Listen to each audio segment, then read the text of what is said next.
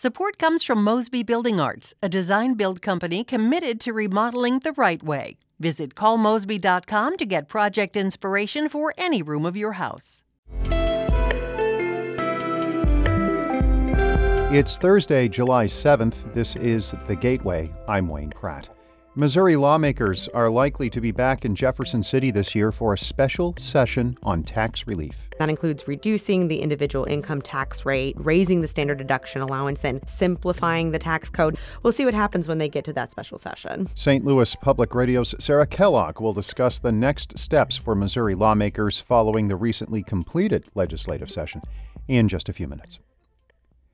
St. Louis County Executive Sam Page says it's up to the State Highway Patrol to determine what's next in the case of a now former county employee accused of taping a sexual act with a woman in the county building. But as St. Louis Public Radio's Jonathan Ahl reports, that's not enough for one member of the county council. Page's chief of staff, Cal Harris, resigned his job after he was questioned about the video by the State Highway Patrol.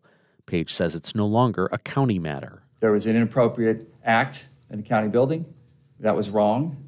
A video was made, that was wrong. And the video was distributed, and that was wrong. The Highway Patrol is investigating.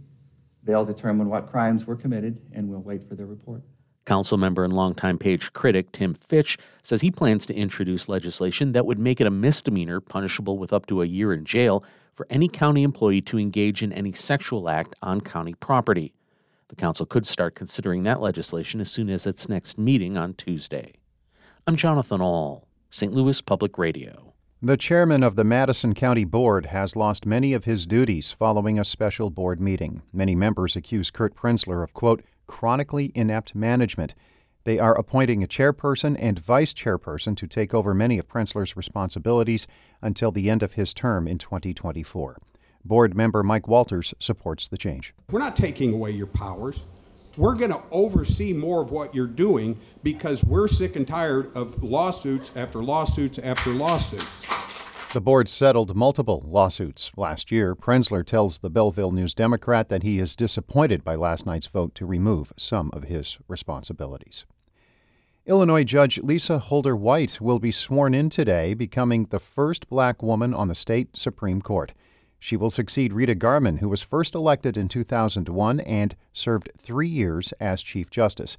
Garman represented the 4th District as a Republican, but she says the Supreme Court in Illinois is not a political force, despite the fact that justices need to be elected. But politics doesn't enter the discussion. Never comes up at the table, and it really comes down to the way the justice views the law and the evidence in the decision-making. Garman says it will be important for the justices in the future to remain independent and resist party politics while on the bench. Most school districts usually have only a few open positions by this point of the summer. But as St. Louis Public Radio's Kate Grumke reports, there are more vacancies this year, and school leaders say it's taking longer to fill them. Teacher shortages predated the pandemic, but 3 contentious years have made hiring even harder for many schools. Fort Zumwalt School District's Bernard Dubray is the longest-serving superintendent in Missouri. He says the need for support staff in particular is the worst he's seen in almost 38 years. We'll fill all our teaching positions. That'll be done. It's just a little slower than normal. But many of our support staff positions, custodians, bus drivers, paras will go unfilled just because there aren't applicants for the roles. Other districts across the region also say they're having trouble hiring for those jobs, along with teachers. I'm Kate Grumke, St. Louis Public Radio. St. Louis's Dutchtown neighborhood is receiving money to connect youth with educational and social services. State lawmakers approved more than $100,000 for the Dutchtown Opportunity Coalition for Youth. The program will help ensure young people are going to school, and it will link them with vital services and programs. Bridget Flood is the executive director of Incarnate Word Foundation, which is also providing money toward the initiative. She says it could make a big impact on Dutchtown's young people. If we want them to be caring, happy, successful adults who reach their full potential, I want to make sure that they get a great education. And I want to make sure that they also have enough to eat. The program is expected to be funded through the rest of the year.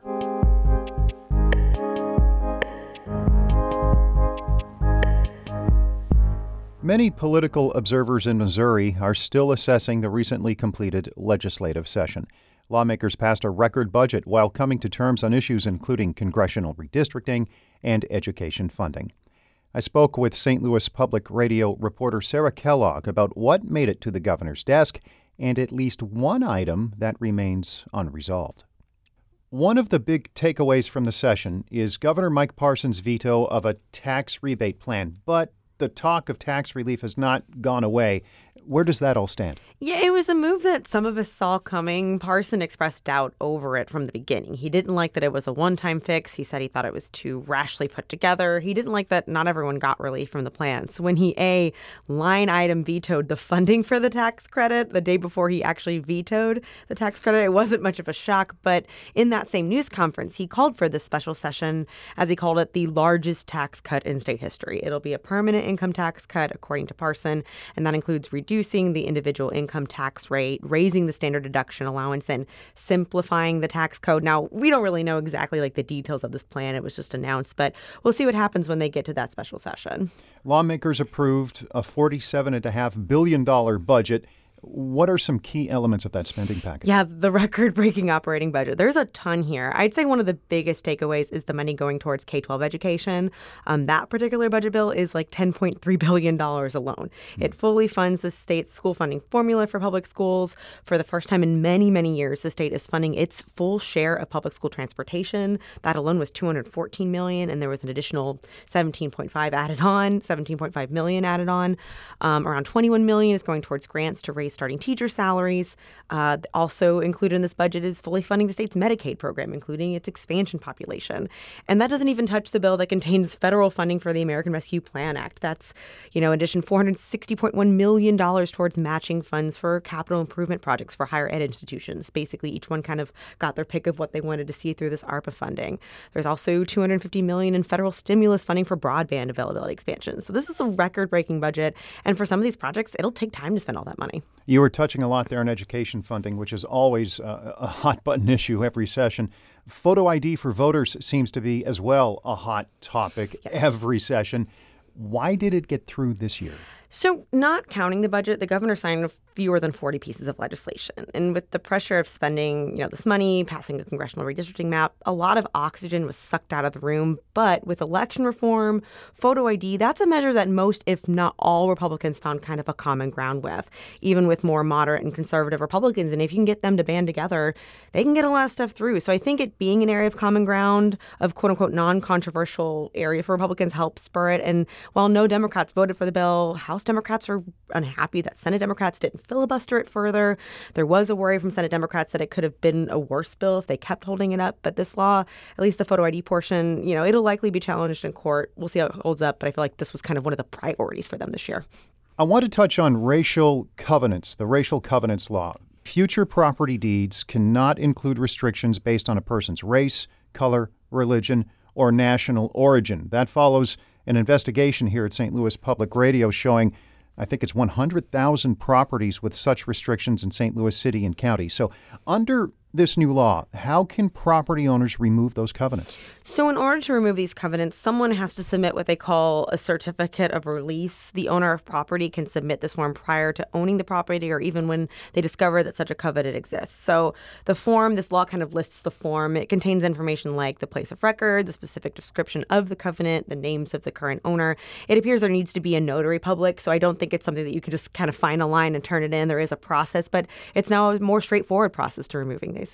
You touched on a lot here, and every session a lot happens. But any surprises from the last few weeks? Honestly, I think that the fact that they were able to pass a congressional redistricting map, if you would have asked me the week they passed it, if it was possible, I would have said no. Yeah, it wasn't looking good for a while. No, it was really literally the Senate did it, and then they left. It appeared to be almost guaranteed to be decided by a panel of judges, which would have been actually very advantageous for Democrats. So the fact that the legislature got that done, we have our set of redistricting lines, that was surprising to me. You mentioned earlier an upcoming special session. Yes. I don't want to leave that hanging. So the way I understand it, a date is not set, but do we have somewhat of an inkling when this might take place? I mean, I'm not sure, but if I were a betting woman, I would not be surprised to see it run concurrently with the veto session that's the legislature has to do every September. You know, calling in legislators more than once. They're already driving up there. For that to run at the same time makes a lot of sense to me.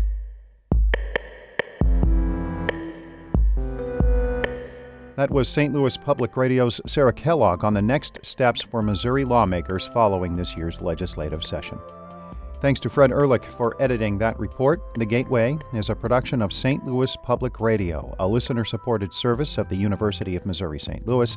Music by Ryan McNeely of Adult Fur. I'm Wayne Pratt. Have a great day.